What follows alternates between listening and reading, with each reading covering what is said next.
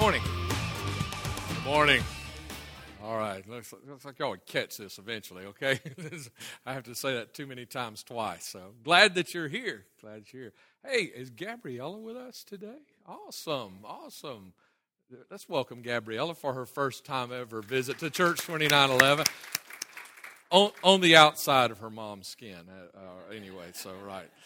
Man, that's awesome. I'm glad that they're here with us. And the Wednesday night, let me say this real quick if I can, because Wednesday night is a very, very busy night. We've got CPR for adults, and that's 6:30 to 8:30, okay? So don't forget that. It's not 7 to 8 this week. The youth are going over to Christway for the See at the Pole rally, because See at the Pole is the next day on Thursday. And I think 714 is helping me out Wednesday night, because I'm doing a boys' small groups, and Diane is doing a girls' small group. So we got stuff going on, a lot of stuff. And my wife, Dava, is teaching a class for any adults that don't want to be in CPR. But if you want to be in the CPR class, you need to see Lisa Farley. We have a limited number that they can actually train in one night, okay? So you need to see her and get your place reserved. And don't reserve a place unless you're definitely going to be here, because but we do want to get you trained. We're trying to get our WOW team trained and our kids' team, as many as possible, to be trained. I would really like to... I've already preached this sermon once today, so I would really like to just skip the message and go right on to worship, Jamie. I'd really like to just jump on to the end of the service, because I know what I'm preaching. It's like I've already studied it, all this over and over and over, and I've already preached it. I'm just ready to jump to the end of this, but you're not there with me yet. So okay, we'll back up to 9:55 or whatever time it was I started this message, and we're going to get into a message on worship this morning. And we're talking about counterfeits. We weren't here last week, talked about sex. And listen, sex is not a counterfeit. God actually created a beautiful, wonderful, awesome thing with sex. But if you weren't here last week, you need to check the podcast out. Let me ask you a question. How many of you like these right here? Anybody like these here? You do like these? I actually opened one and tasted. It's a Coke Zero for Gary and anybody else who needs glasses. Sorry. I've never had a Coke Zero. I've tasted a lot of diet drinks before, but I've never had a Coke Zero. This morning in the 9:30 service, I popped one at the beginning of my message and took a sip of it, just for everybody to witness. Now listen, I just got to be honest with you. I have probably had in my whole lifetime maybe 5 diet drinks in my life, okay? I remember having 2 tabs. Anybody know what a tab was? I remember having 2 tabs when I was small. My grandmother, she was a diabetic. She always had tabs. She bought them by the caseload. And I mean, at her house, it was water, buttermilk, or tab. And sometimes, a couple of times I remember breaking down and having to have a tab. And so I probably maybe 5 diet drinks in my life. You can ask my wife. I am not lying. I am not exaggerating. So I popped this top this morning, and I took a sip of it, and I had to give the rest to Mac, because honestly, let me tell you, it still has an aftertaste. I don't care. I know some of you say, "Oh no, this is the best there. This doesn't even. It tastes like the original Coke and all that. Doesn't have an aftertaste." No, let me tell you, it does have an aftertaste. Let me tell you, no, this right here is the stuff right here. In the old bottle, the thick glass bottles. This is the stuff. I mean, anybody old enough to remember what they were called? This is the real thing, right? And we're talking about counterfeits, right? Okay, so here's your counterfeit this morning, and here's your real thing, okay? And here's the thing. And here's a little point I want to just get your attention drawn to. I really would like to pop this open and eat it and drink it right now, but I guess you can screw that off. It doesn't look like one. But here's the thing. For those of you who say, there is no aftertaste, let me tell you why. It's because you drink them all the time. You don't recognize the aftertaste anymore. But for those of us who have maybe 5 in our life, there's an aftertaste. Believe me, there is an aftertaste. Same thing like with last week's message about sex. When you don't handle sex the way God intended, when it's not real, but it's counterfeit, you're doing your way and those things, it's wrong. And there is an aftertaste. There is a bad feeling. Come on. Go ahead and say amen or oh me or something. We know it. When we get out of God's will in those areas, there is an aftertaste in our spirit about it. But you keep dealing with the counterfeit. You keep taking in what happens to the aftertaste. The aftertaste starts going away, doesn't it? The aftertaste starts slipping away. And all of a sudden, it tastes just as good as the real thing. Same thing with worship. Same thing with worship. When you don't have right worship in your life, there's a little bit of an aftertaste. And as you continue to just do worship any old way you want to, and you don't worry and you're not concerned about right worship, there's an aftertaste, but you continue on, that aftertaste begins to slip away from you, and eventually you start slipping into some kind of tradition or some kind of way that feels good to you, and you don't even realize that you're no longer worshiping right or worshiping in truth. But there's always an aftertaste. But the difference is when you no longer taste the aftertaste of wrong worship, God is still tasting the aftertaste. I mean, when you come in, if you don't have right worship and you want to run in here and act like you're worshiping God and you don't have right worship in your life, God's got an aftertaste. He tastes something. Something's just not right with that. Now, I popped that in the early service, but let me tell you, I still had a bad aftertaste. Beverly gave me a Tic Tac in the middle of the altar service this morning because just to help me with that aftertaste, I only had one little sip, and even after that Tic Tac, I could still taste that aftertaste. And it's the same way with God. When our worship is not right before Him, He has an aftertaste, and nothing is going to take that aftertaste away out of His mouth until we get right worship. Let's pray, and let's get into this message on worship this morning. Father, I love you, and I thank you, God, for God, that you even care to hear me praise you and worship you and glorify you, God. And I thank you for direction that you give us about worship, Lord, because so we know how to approach you. God, I just ask you, Lord, please guide us through this time. I pray, Lord, my words are so insignificant. God, my words are so unable, Lord, to be able to explain, God, exactly what we even mean by right worship. God, that's something we really need your Holy Spirit to just deal with each of us in an individual way, God, on an individual basis. Deal with us, God, about what right worship is, God, so that we can see it. Get rid of counterfeits. Get rid of things that we've allowed to become a crutch in our worship, God, and be able, Lord, to reach you, to connect with you, God. I just pray, God, that you help us build right worship in our lives. In Jesus' name we pray. And everybody said, amen. I was talking to someone the other day, and they were talking about, and this was somebody not too far from my age, and we were talking about, the dating scene out there. And, it scared me to death, if something happened and I had to be back out there on the dating scene. You think about all that stuff you have to go through, and you're trying to figure out what somebody likes. I mean, you guys who are dating, and those things, being out there and thinking about that, wouldn't it be great if you could just kind of walk up to, guys, if you could walk up to a girl and say, hey, look, I'd like to date you.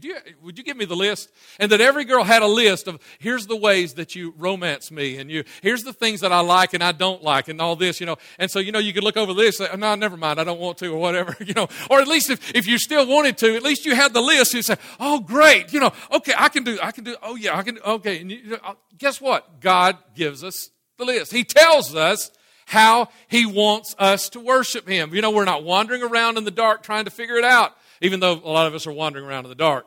He gives us what we need to know about how He wants us to worship Him, okay? So we're going to look at that. Now, if I were to ask each of you, just maybe one at a time, we'd be here all day, I guess, if I did that. But if I were to ask you, describe worship to me, you know what you would do? You would begin painting for us a mental image, a picture in our heads of what worship would look like. Maybe to some of you, you're used to high church worship, maybe in your past, or your worship, maybe small church worship, or maybe you're used to contemporary worship, or maybe the worship of churches with choirs and those kinds of things. I mean, we would paint mental images and pictures. I mean, that's what we would do to describe worship, and that's not worship. That's not what worship is, because all of these right here, here's the thing. You can worship in any of these places, right? Is there any of these places you couldn't worship? I mean, I've been in some big, nice, pretty beautiful buildings like that, but I've never really tried to go anywhere. But I could worship there. I mean, if they wanted to sing, then sings my soul, my Savior God, to Thee. How great that, I could worship with that. Yeah, if they want to sing, I like the high church hymns. And I've been in a lot of little churches, little buildings like that, not any painted pink that I know of, but I've been in some of those. But you know what? I've worshiped in some that looked a whole lot worse than that. And with traditional music, music that my grandmother used to sing, hey, when I was a little bitty kid, I could worship with that. Or I could worship in the contemporary setting, like more closer probably to what we have around here, or this choir setting. I tell you, I got to throw out my pet peeve right here. One of the things I don't like is I don't like people who watch choirs sing. That's not worship. I just tell you, I don't like people who come to church and watch other people worship. That's not worship. Watching somebody do something. Worship is a spectator thing. Everybody has. But here's the thing. Here's my point right here. None of these define worship because worship is bigger than any one of these. Worship is deeper than any one of these. And our words just fail us to be able to describe what worship truly is. And if we define it like this, then my goodness, we've made a box of here's what worship is. But worship is so much bigger, so much more, so much deeper than any of the pictures that you and I could paint for someone else to understand what worship is. And so we need God, your Holy Spirit, to speak to us today and help us understand what worship is. So let's define it. Okay, let's define it. Here we got definition of worship. To love unquestionably, to show, that's just so, just cold and clinical right there. That doesn't tell me what worship really is. Because, Webster didn't create worship, so Webster can't tell me what worship is. Y'all know who Webster is, right?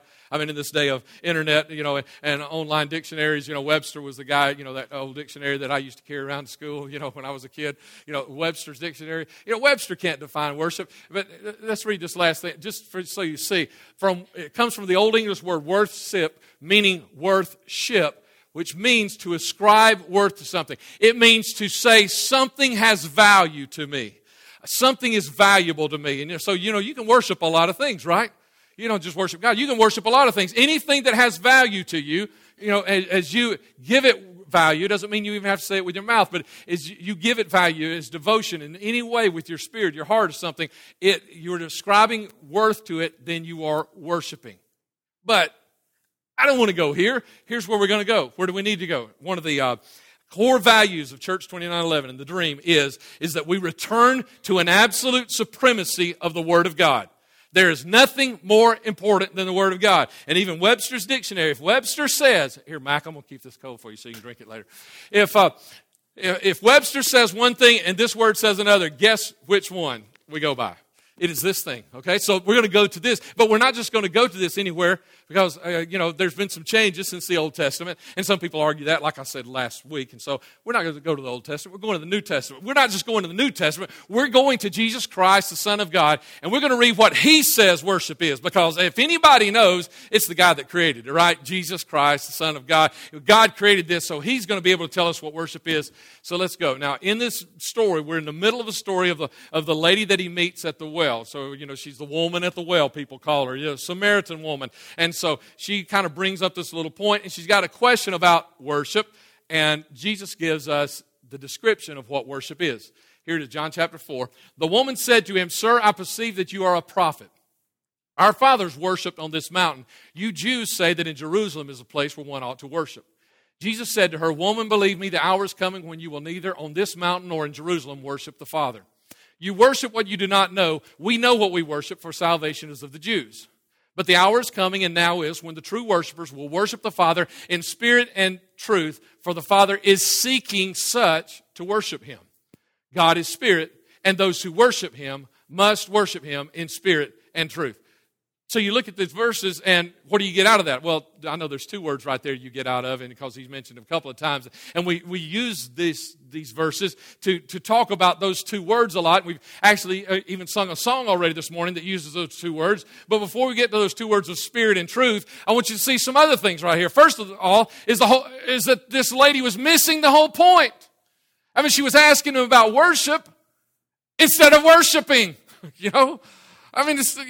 instead of doing that, Jesus Christ was standing right here in front of her. And what was she doing? She started a discussion on worship. She started almost a debate. A couple of words from Jesus, and hey, they could be in an argument right now because she was of the Samaritans, and we're going to talk a little bit about that. You're going to see that we're going to get to some verses of Scripture toward the end. I'm going to take you to 1 Kings. You're going to see where when the kingdom was divided, that there was some other worship set up in Samaria and in the northern parts of the kingdom of Israel. There was some worship, and so there was now there's some argument about whether to worship. And so this is what she's talking about. Where are we supposed to? Are we supposed to worship here? Are we supposed to worship there? Because we worship here, Jesus, and you Jews, you say worship in Jerusalem. So where is it? I think it'd be like Jesus coming in and sitting down on the front pew, in the front row, and we come up and sit by Him and say, "Hey, when when do you think they're going to get that interstate finished down the road here, Jesus? It's God has showed up in our lives, and we're still debating and arguing and discussing things instead of saying, wait a minute. That's the thing, really, if you just get all that junk out of your head, you would start worshiping immediately if you realize, as Jamie said, we're standing here in the presence of the Holy One of Israel. He has come into this house. If we could just get a picture of who He is and remember that, worship would just automatically begin happening in our spirits. But she said, wait a minute. Here's the thing He did. The first thing He did. The first counterfeit to worship that He gives us is worship is not about a place. If you have to wait till Sunday morning to worship, you ain't worshiping. If you walked in here and started your worship right now, you're not really worshiping. You're doing something, but you're not really worshiping. And worship is not about a time. If you wait until this time, if you wait until this place, if you got to go here or you got to go there. I know some people, they can't worship unless you're in a room with four walls like this. And so, I got some friends that if I asked them, some minister friends, if I asked them to come preach, I could just see them, right before as the service was going, Jamie's up beginning to lead us in praise and worship, and we're standing there, and I got a bunch of friends that lean over me and say, where's your pulpit? You got to have a pulpit to have church. You got to have a pulpit to worship. Now, show me that in the Bible. Where you got to have a pulpit? Listen, we weren't made to serve a pulpit. Pulpits were made to serve us. I don't need one for my Bible, so we don't have a pulpit. It just kind of get in the way right here of being between me and you and being between the music and you. And so we don't have a pulpit. It's not about a thing. It's not about, I got friends that they couldn't get over some of those things. But hey, we can worship in a big fancy church hall. We can worship in a little pink room out in the middle of the country somewhere. We can worship out in a field. That's the whole point Jesus was trying to make, is there's coming a time, and He says, and now is, that those who worship in are not going to worship in this mountain. They're not going to worship in Jerusalem. He's not saying that you can't worship on the mountain anymore. What He's saying is that worship is not going to be confined to this place or that place, but worship is something you can do any place, anytime that you desire. It is something that you're going to do. And then He goes on and He begins to talk about real worship. I think, is that the next thing, Mike? Yeah, real worship. Just make sure I didn't skip something. He emphasizes real worship because what does He say? He says the Father is seeking some that will worship Him in true, He's seeking true worshipers or real worshipers. Now, you know what this says to me? This says to me, if He is emphasizing the fact that God is seeking true worshipers, then there must be some untrue worshipers, some counterfeits, maybe some people who are specifically on purpose, and that's what we're going to read about a king in 1 Kings toward the end of this message, about people that are purposefully setting up counterfeit worship because they don't want people to worship in truth. But then there's a whole lot more people, I believe, that are worshiping counterfeit ways or in untrue ways, that they just simply are following along with the crowd, or they just got caught up in something and they're not really paying attention to their worship. And Jesus is saying that God is seeking real worship, true worshipers. That's what He's looking for. And if you're going to be a true worshiper, you're going to be a real worshiper, then look, okay, He's giving you the list. If you're going to date me, here's the list, right? Okay, so if you're really wanting to date Jesus, if you're wanting to become intimate with Him and have a relationship with Him, you're going to pay attention to the list. If that's the way it works, a girl gives you a list and you look at it. Well, if you want to keep dating her, you're going to pay attention to the list, right? That's what you're going to. And if you're going to worship God and have a relationship, you're going to pay attention. Here's something else that worship is not. Something that the haphazard way we approach our worship. That we come in, on Sunday morning, and listen, it doesn't have to be about Sunday, and actually, I'll tell you a little bit more about that in just a second, but we come in on Sunday morning, and it's like we just kind of think, well, if I feel like it, I might worship. They sing the right song. I know people that don't worship until they sing the right song. I know people. And we can worship all kinds of things, but he's looking for real worship. Well, what is real worship? Okay, well, let's get on there and move in that direction. So real worship, and so he talks about we have to worship in spirit. Or did I skip one? Thank you. I'm just worried I'm skipping something here because I'm trying to go real fast. Worship in spirit. So worship in spirit, what is he talking about here? Worship is something that is spiritual. It is not physical. Worship is not what you do with your hands. It's not what you do with your feet. It's not what you do with your mouth. You remember me telling you last week when we were talking about the counterfeits of sex and how that you don't commit sin with your hands and with your feet and with your body. You commit sin in your heart and you act it out with your body, with your hands. You know what? Worship is the same way. As a matter of fact, anything spiritual is the same way. It all begins in here, and you act it out with your hands. It's not about our hands, and it's not about our feet, and it's not about our bodies. You know, here's the whole thing, is if your worship begins when you say, oh, it's Sunday morning, and you roll out of bed and drag your tired body here to church, that's not worship. You know, that's what some people think. Well, I showed up, so I'm worshiping God. That's not worship. If your worship began when you roll out of bed and drug yourself to church today, it isn't worship. If your worship begins when you drag your hands out of your pockets and raise them up and say, okay, I'm going to worship a little while, that's not worship. It's not about your hands. It's not about your mouth. It's not about your body. It's not about the things you do. It begins in your heart. And sometimes we act out our worship with our hands. Sometimes we act it out maybe with our feet. You know, I sometimes just kind of have a hard time standing still, you know, when I'm singing and worshiping God. I just kind of get moving with the music. I can't dance, but, you know, I can move a little bit, you know. And we act out with our mouths. I mean, we sing songs. We all do that. But if it begins with the singing of a song, it isn't worship. If it begins when Jamie starts the first song and you open your mouth and that's the beginning of your worship, it's not really worship. You're just doing something because you don't commit sin with your hands and you don't commit worship with your hands. You commit worship with your heart. That's where it begins, and you just act it out with all these other things. The worship has to begin somewhere else. It's got to begin not in a place, not in a time. It has to begin every moment of your day because you are a spirit and God is a spirit. It's not something we do by coming here. It's not something we do by lifting up our hands and speaking out praises. It is something we do every moment that we're alive. It is something that we do when we get up in the morning and when we're driving down the road and we're on our way to class or we're on our way to work or we're on our way to take the kids to school or to go to the grocery store or whatever. It's something that we can do in our spirits no matter what it is we're doing. And listen, let me tell you this. If your worship is something you can only do on Sunday,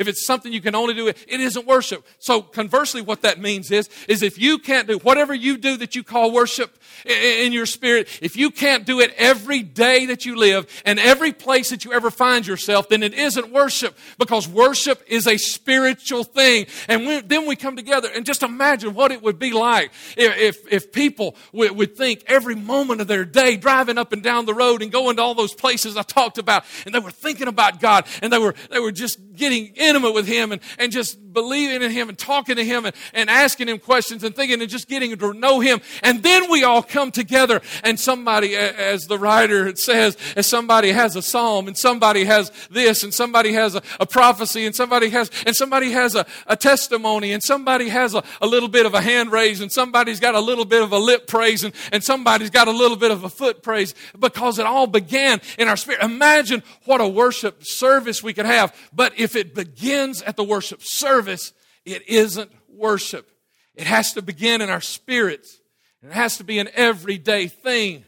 It's got to be something that you do every day. It's got to be something that you do when nobody else is around. It's a spirit thing. That's where it begins. We just act it out with our hands. It has to be worship in spirit. And he said also in truth. And here's the truth, is we got to get back to it being about God. We've got to get back to worship being about God. Because it becomes so many other things. You know, we can worship a church. We can worship a pastor. I've never led a whole lot of people in the false worship of pastors. Because, you know, I can be a little controversial just every once in a while. I can really dig at you a little bit just every once in a while. You know, but we can worship all kinds of things. We can worship youth pastors. We can worship ministers of music. My goodness, yes, we can worship ministers of music. We can worship all these things. And Jesus is saying, we got to get to the truth of this. And here's what the truth of worship is. We have to get back to the true object of worship. And the true object of worship is that King who is sitting on a throne somewhere that I can't see and I can't visit in this physical body. But if I'll just take some time and close my eyes and think on Him for just a little while, I can once again reconnect with Him, and my spirit can begin to worship His Spirit. You know, I said this, and I don't have time to take a lot of time here explaining this, but I said this not too long ago, and I said it in the early service, that, you know, a lot of times if I'm in too big a hurry and I've got too busy a day, and, you know, and I just kind of run into the house at the end of the day or whatever, you know, I'll just kind of yell at David down the hall or something. I might throw a kiss at her, kind of almost hit her cheek with my lips or something, But if I've had a day that I've just had a little bit of time driving down the road and I think about her a little bit, and back you remember back in those days when I used to write her poems, and during the low times at work, y'all ever write poems? Okay, none of you men going to raise your hands and admit it, are you? I'll talk to your wives or your girlfriends later and we'll find out if you do. But, those times, and I think about her and I think about all the things that we've been through. I think about all the good times that we've had. I think about even some of the bad times that we've had that we had to stick together really to make it work, and I start thinking about that and I start treasuring her in my heart for just, man, when I get home on those days, my wife's sitting here again this morning. You're going to say, she probably could say, there's not enough of those days. When I get home those days, you know what? I don't just walk in the door and say, hey, Day, I'm home. I want to go find her. I want to go pick at her a little bit. I want to tickle her or something. I want to kiss her. Because she can't stand it for you to touch her ribs or tickle her or anything. I want to kiss her a little bit. You know what her immediate response most of the time is, what'd you do? What's wrong? What'd you break? What'd you spend? That kind of a thing. Because that's out of the norm, because I don't take time to do that often enough. And what happens when we come to church? The same thing. We've not been talking about God, not been thinking about Him, and we just walk into church and we just kind of, hey, God, I'm here, kind of a thing. But what if all week long we were doing right worship? We were doing true worship, worship that began in our spirit. What if all week long we were spending some time thinking about all these years that we've been together, all the good times that we've had, all the bad times that we've had, the stuff that He's helped me get through. And my goodness, when I walked in the door on Sunday morning, you know what I'd do? I'd want to run, jump up into His lap, throw my arms around His neck and say, thank you, God. I've really enjoyed being with you, but I'm so glad that I'm in a special place of your presence today because we're all gathered here, and just enjoy that worship, because the worship began in truth, worshiping who He was instead of worshiping all this stuff around here. It was worshiping Him every moment, every day of my life, every time I was out there busy and doing something. Here, let me take you the scripture. I gotta hurry right here. But in 1 Kings chapter 12, this was when God was dividing the kingdom. Israel was disobeying God. The kings had disobeyed God, and so now God was splitting the kingdom in two. And here's something that's very interesting about this. Now, the southern kingdoms were the kingdoms that the southern kingdom were the tribes that still followed God at times, and He called them Judah. And the northern tribes that became the other kingdom, that was Israel. And Israel, here's something interesting. Israel never had a king for the rest of their existence. Now, there was split to Judah and Israel. Israel never had a king for their entire existence during the split kingdom that followed God. They were all evil. But occasionally, Judah would have a good king. They'd have a bad king, a good king, a couple of bad, a couple of good, back and forth. And no matter, whatever the king did is really what the people did. They followed the king. See, that's a good sermon on spiritual authority right there. You need to just listen to that, moms and dads, men of the house. You need to listen to those kinds of things. Okay, but so here's where we're at. And this is the king of the northern kingdom, and unrighteous. And here's what He's going to do, is because He doesn't want all the people of this new kingdom, they've split off now. He doesn't want them running down to the southern kingdom going to church. Here's what He does. Therefore the king asked advice, and he made 2 calves of gold and said to the people, it is too much for you to go to Jerusalem, to go to church way down there. Here are your gods, O Israel, which brought you up from the land of Egypt. And he set up one in Bethel, and the other he put in Dan. Now this thing became a sin, for the people went to worship before the one as far away as Dan was. He made shrines on the holy places. He made priests from every class of people. He even made priests of those who weren't of the sons of Levi, which is the way God instructed Israel to do.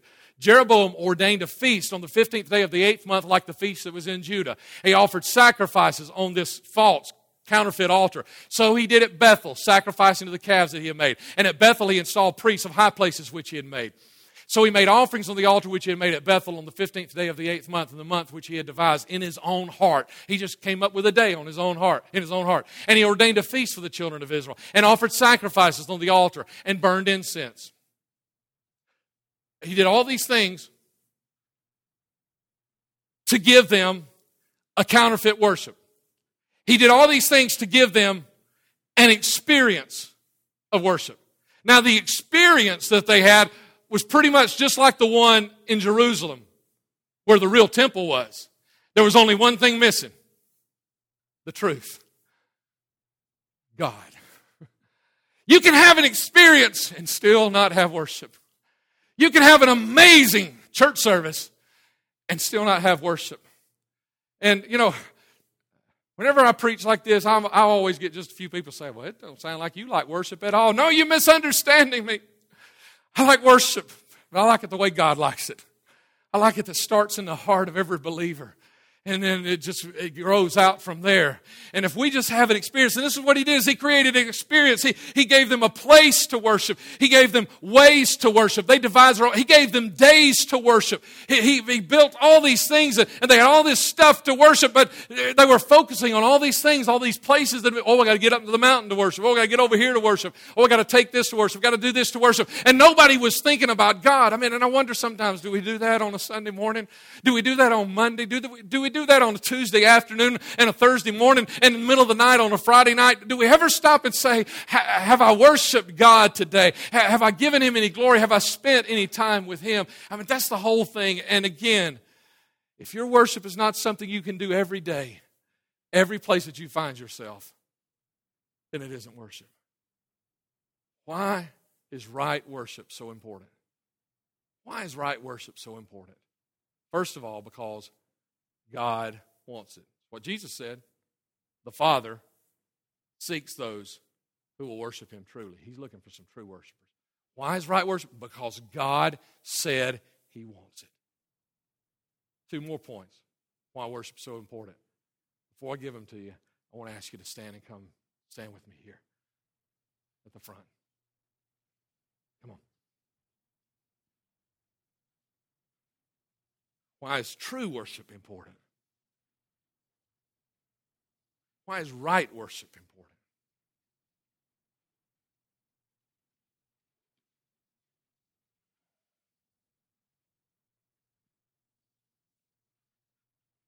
There are 1,000 ways, thousands of ways you can worship and not worship rightly or truly. Make sure your worship is true. And here's just the key. The key is just real simple right here. It is that it is you and God. How many of you guys, when you invite a girl on a date, you take your best buddy with you? God don't want your best buddy with you either. Sometimes He just wants you and Him. That's where worship begins. It's right here. He wants just you and Him in this temple. Temple of Jerusalem is no longer there. Thousands of temples all over the world because our bodies are the temple of the Holy Spirit. You walk around with the building of worship every day.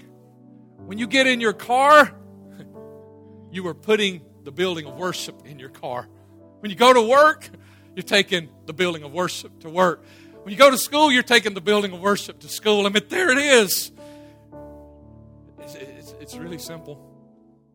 And all these other things that get in our mind and get in our way are the false worship that will keep us from worshiping rightly. Let me tell you why right worship is so important. First of all, because God wants it. Secondly, because worship brings Him into your life situations. Anybody got any situations? Anybody? Yeah, a few people. Y'all got some situations?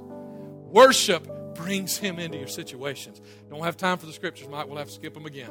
But if you doubt me, ask me. Mike can give them to you because they're right there ready to go. But it's first of all this. He inhabits the praises of Israel, the Word of God says.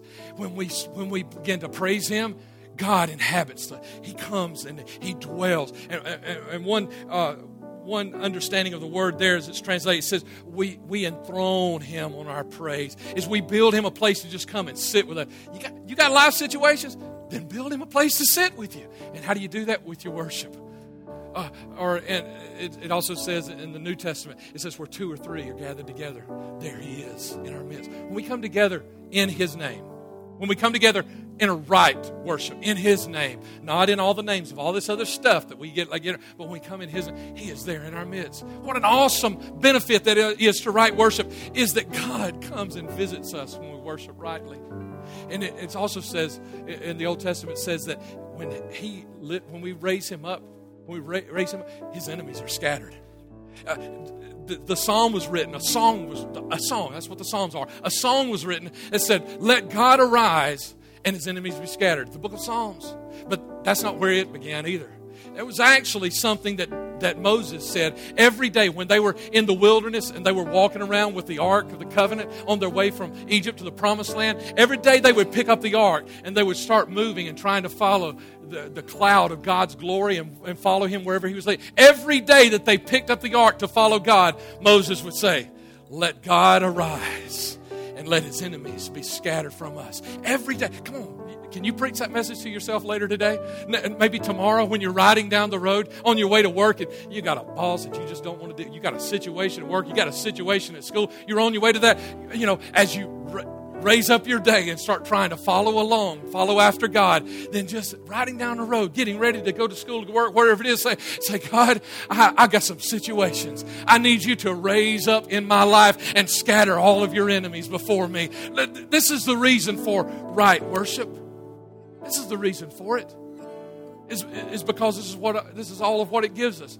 And here's another message for another time. I just don't have time to even bring you to the Scripture. But there was a time when Paul and Silas found themselves in a jail in Philippi because they'd been preaching the Word and they were bound by chains. And it said in the midnight hour, at midnight they began worshiping and praising God. And God sent an earthquake and broke open the doors of the prison, broke off the chains of their hands. We've already sung a song about God do that, set us all free. You got life situations. You need God to move into your life situation and break some things down and destroy some stuff that has been hindering and holding back and binding you, then by all means, you need to give a midnight prayer. You need to give a midnight praise. You need to start worshiping, driving down the road again.